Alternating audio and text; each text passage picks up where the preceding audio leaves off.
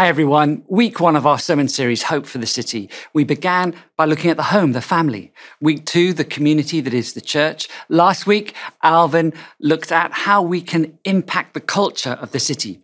And today, I want us to consider the bigger picture of God's plan for cities. We're going to do a deep dive into God's word, the scriptures. And I want to begin by asking this question. Why are cities important anyway? Well, it's because our final destination that the whole of the biblical narrative moves towards is a city, a heavenly city. The story of humankind begins in a garden, Eden, and it ends in a city. In the last book of the Bible, the book of Revelation, we read of the descent to earth of a huge heavenly city, the New Jerusalem, marking the climax of God's creative and redemptive activity. So how we build and live in cities today is meant to point people towards the hope of the ultimate city to come. But the history of humankind and cities has not been straightforward. From the beginning, people made in God's image were intended to inhabit an earthly city with God.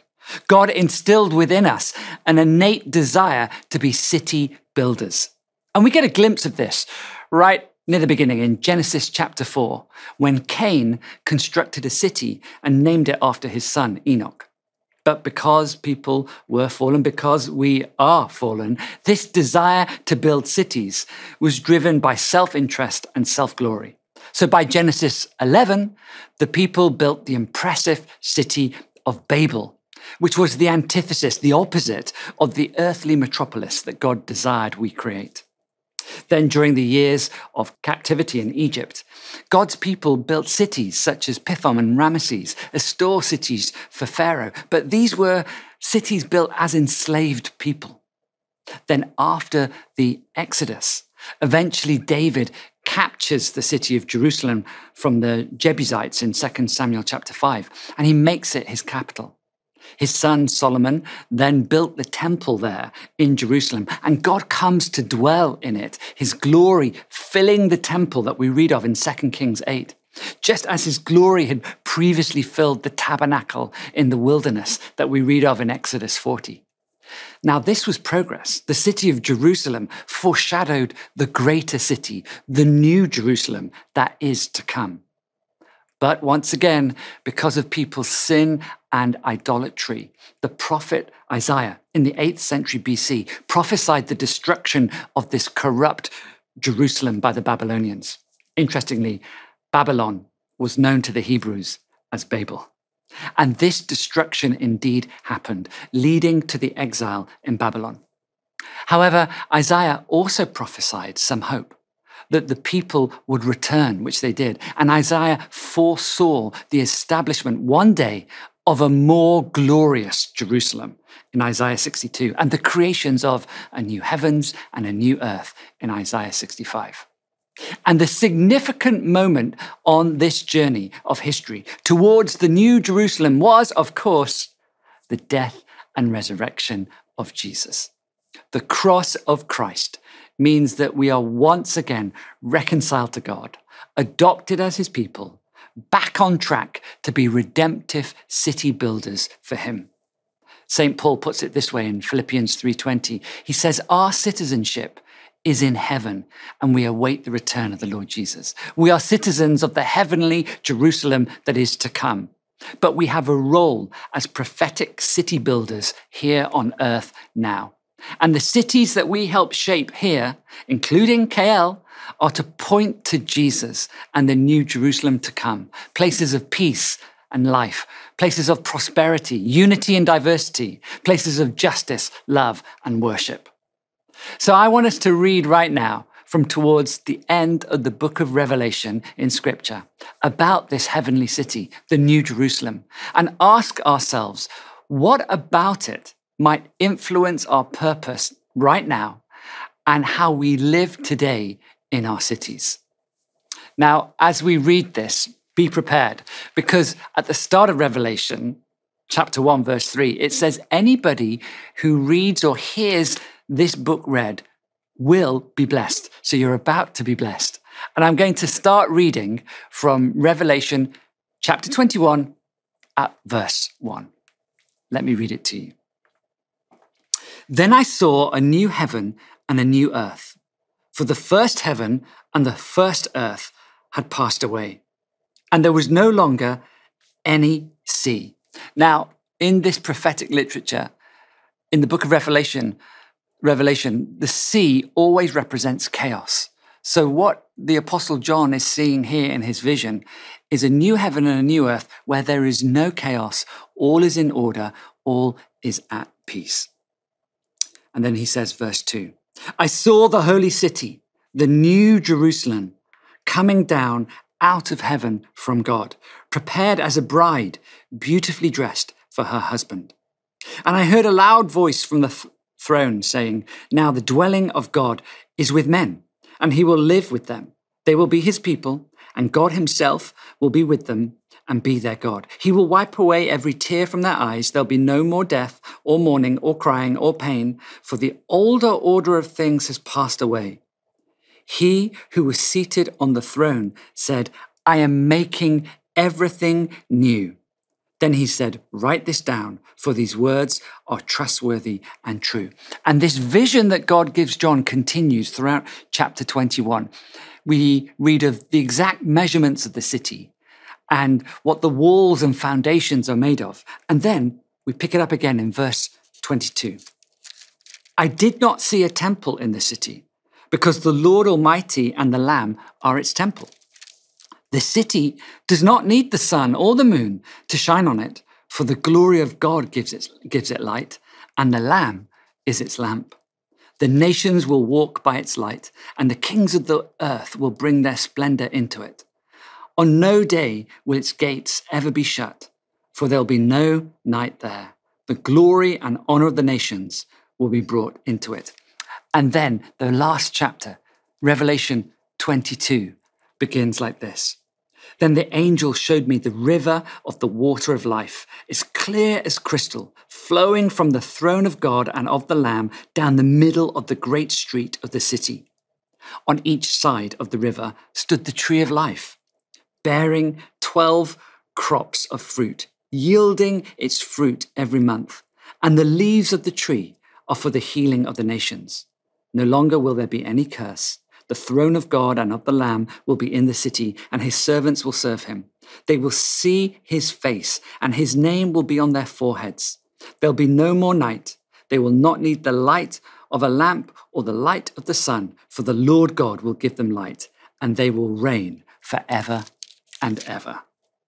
Wow, it's quite a book.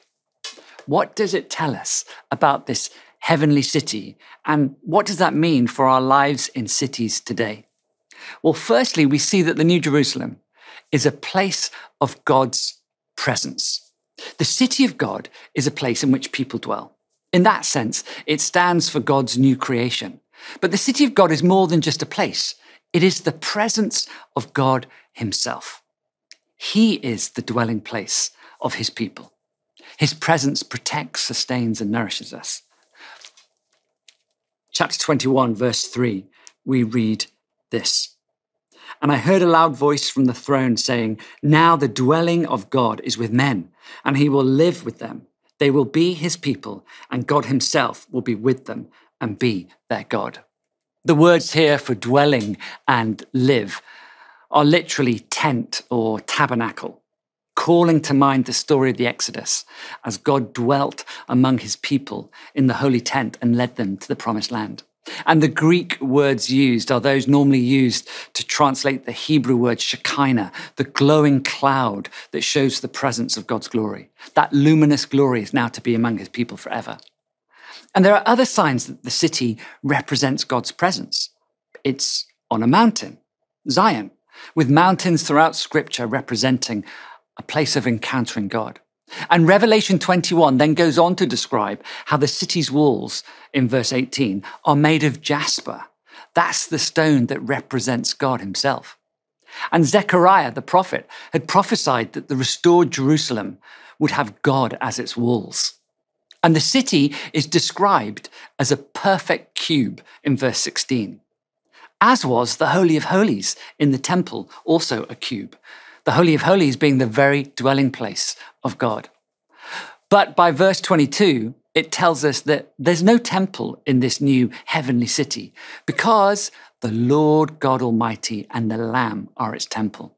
And amazingly, this means that we will see God's face. Revelation 22, verse 4. As the cross has now removed the barrier of sin that the curtain to the Holy of Holies once represented. And what's more, we get the picture of this city being an eco-city.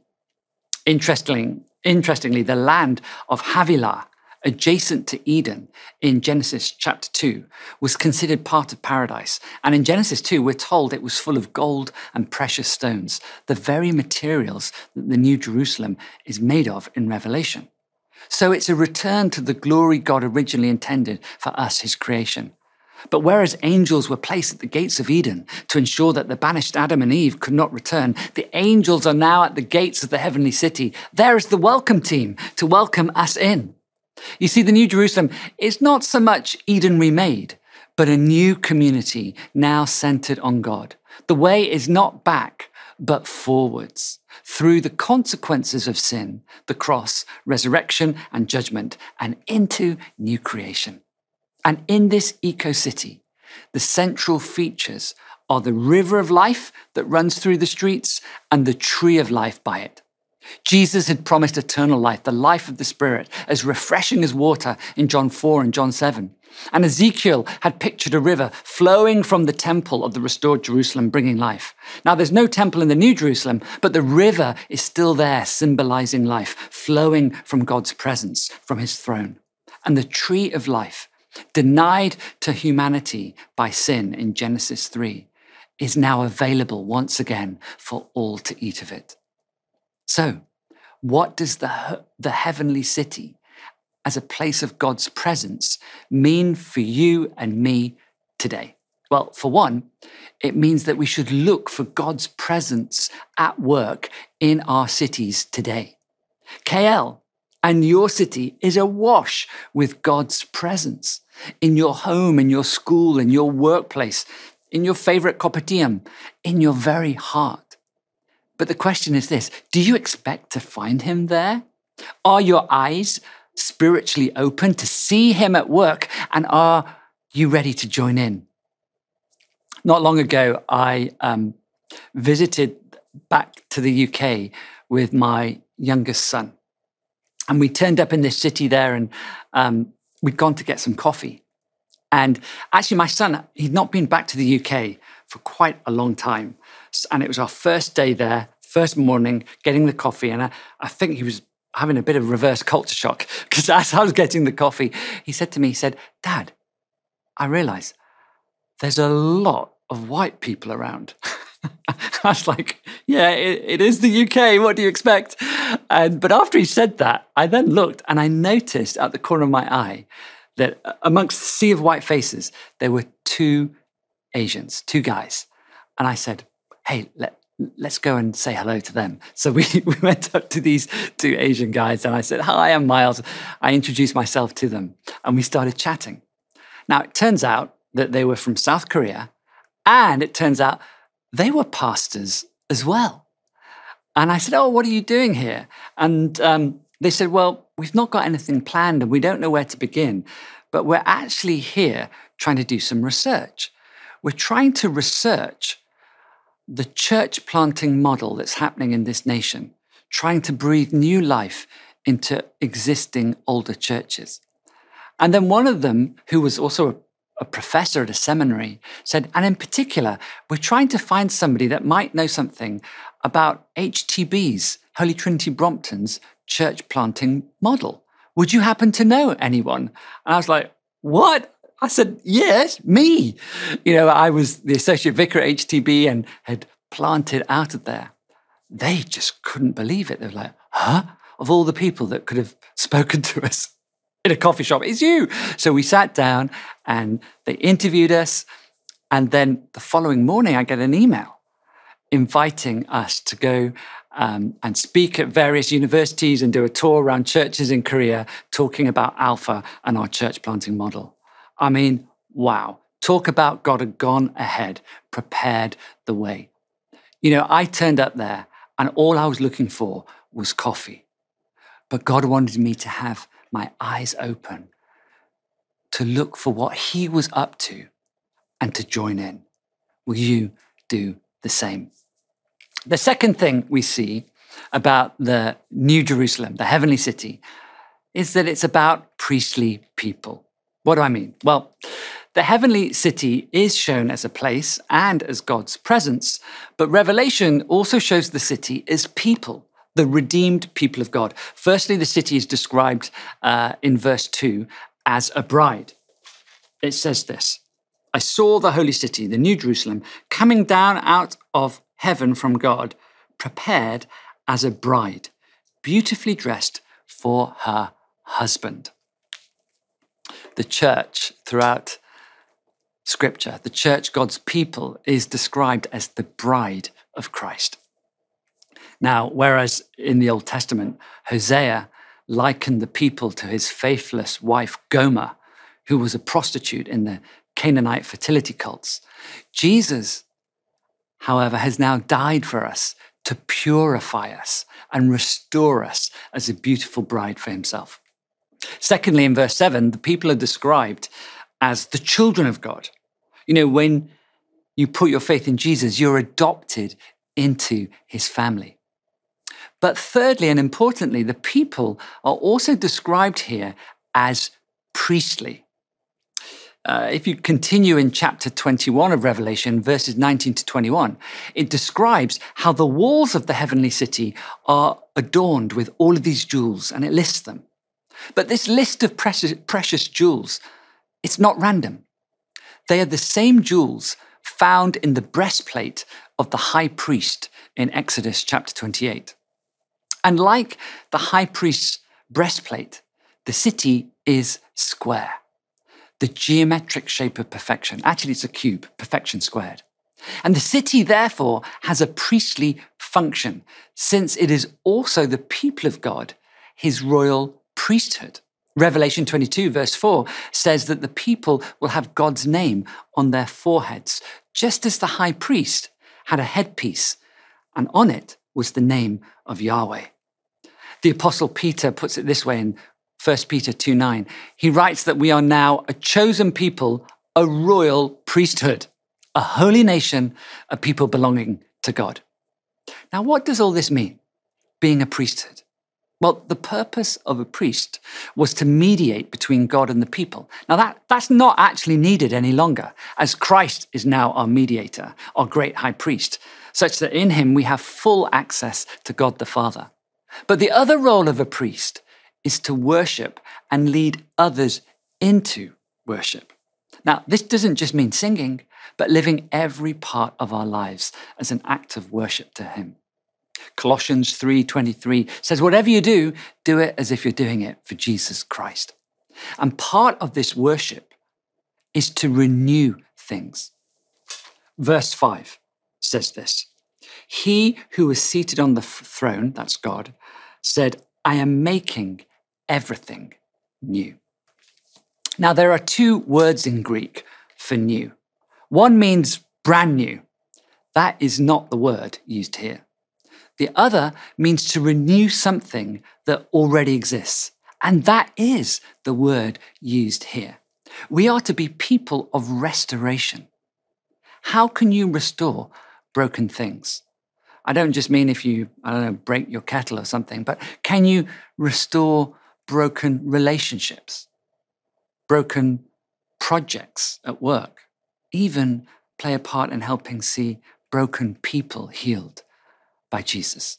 Isaiah 61, the manifesto for Jesus' ministry that Jesus read out in the synagogue in Luke 4, says that those he has come for, those people will renew and restore the ruined and desolate cities. And cities have an important role. In English, words such as politics, police, policy, and even polite are a few of our words that we draw from the Greek word for city, which is polis. And the Latin word for city, civitas, is the word from which we get our words citizen, civilization, and civility. We are meant to be engaged in a huge restoration and renewal project in the world, and cities play an important role in this. The New Jerusalem confirms the idea that humans are intended to live in communities where all that is good may flourish, where they can interact for the common good and share love, understanding, and faith. The church's witness must surely include working to make the cities of the present world reflect, to some extent, the world that is to come. Now, there will always be much of Babylon in our cities, but there can be something of Zion too, a flicker of hope. And we do this as a priesthood. Now, you might say, I couldn't possibly be that. But I think one of our roles as pastors is to make you see that you can do it. In Ephesians 4, we get a list of the fivefold ministry that some are designated to be apostles, some prophets, some evangelists, some pastors, some teachers. But it goes on, it says, all five are meant to have the same goal, which is to prepare God's people for works of service so that the body of Christ may be built up. We're all working for the same end, whatever our gifts. And so many of you are already doing amazing things in your workplaces, in your communities, families, schools, and many of you serve others through the HTBB community. For example, many of you make sandwiches every Wednesday to go out to schools and those in need. Or you're serving in your CGs or on Alpha or on Sundays, working with youth, the children, the worship and production team, the family life courses. Just recently, this guy came up to me in church and he showed me his phone. He said, look, do you remember this? And he opened it up. It was an email that I'd sent him about 9 years ago, inviting him, asking him to be part of the team that prays for people on a Sunday. And do you know what he said to me? He said, look, I thought I could never do something like that. And then you sent me that email. So I thought, okay. So he came to the training. And for the last 9 years, he said, every Sunday I've been praying for people. And he said, you wouldn't believe it, Miles. He said, I've seen God do the most amazing things. I wonder what might God be asking you to do to serve and worship him? What impact could you make as a royal priesthood? Because I want to say over you, you can do it. And then the third and final thing we see about the New Jerusalem is that it's for the healing of the nations. Revelation 22, verse 2 says this. On each side of the river stood the tree of life, bearing 12 crops of fruit, yielding its fruit every month. And the leaves of the tree are for the healing of the nations. You know, our job is to offer the hope of the gospel to the nations.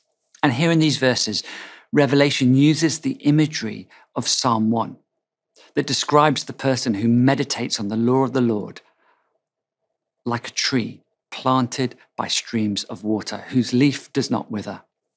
But here in the New Jerusalem, the leaves are also for the healing of the nations. Revelation 7:9 has already given us a picture of every nation, tribe, ethnicity, and tongue worshipping before the throne of God. But how will this happen?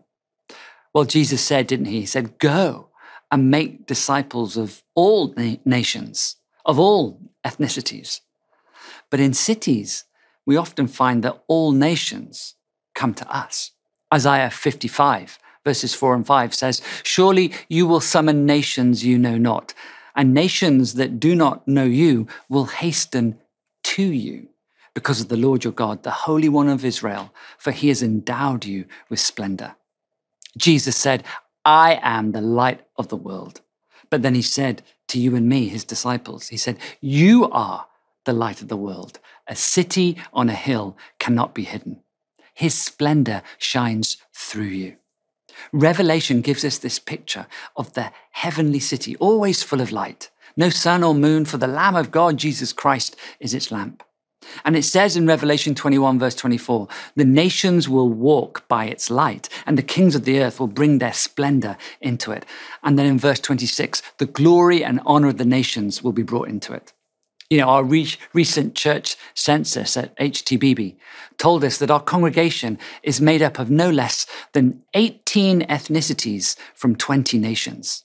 And our vision, our remit is for the nations. HTBB is the home of the Alpha Hub, serving 22 countries right around the region. All of Alpha's video content for the world is going to be made from now on at the Hub. And we have a Myanmar service that runs here. We've just had a Filipino congregation and begin to meet on Mondays now here. And we have pastors from many nations studying with us online at our theological college, SPTC. And you are a part of this global vision for the city, for the church, through your prayers, through your service and giving, as well as your role representing Jesus, the light of the world, in your day-to-day life in this city.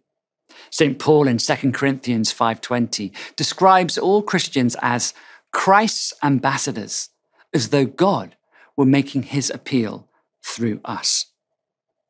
An ambassador represents his king. He represents his kingdom.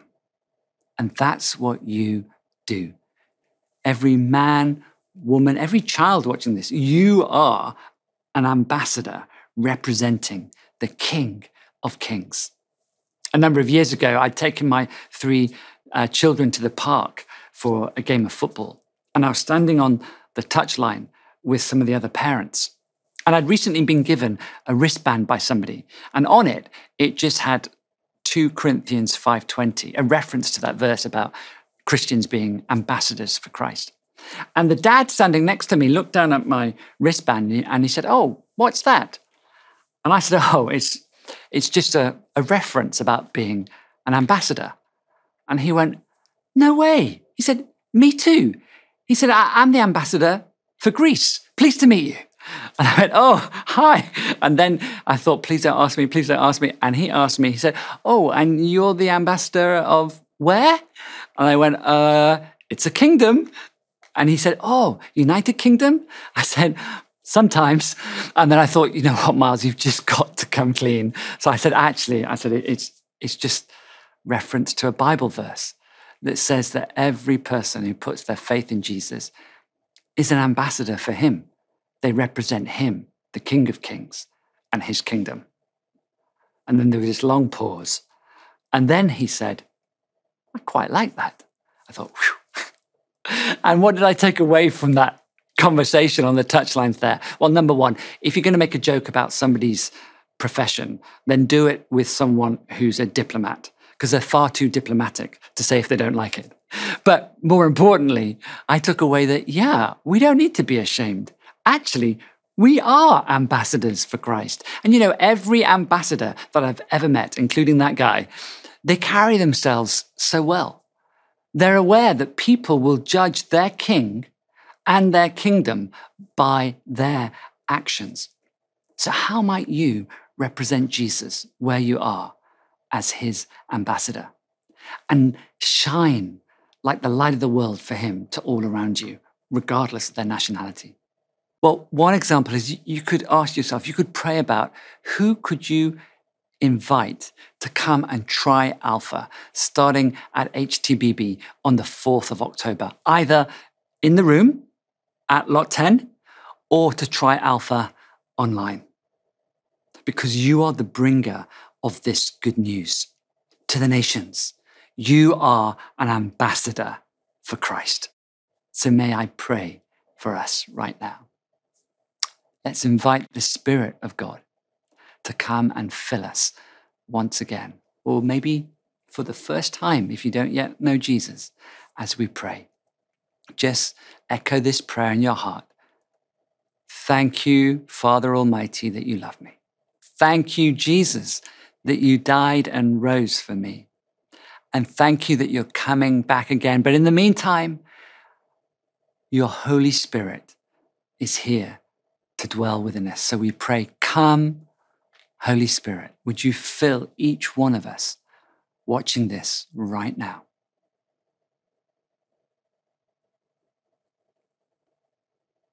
And I sense there's some watching this and you don't feel like a pure bride, beautifully dressed for Jesus, but you feel dirty and ashamed.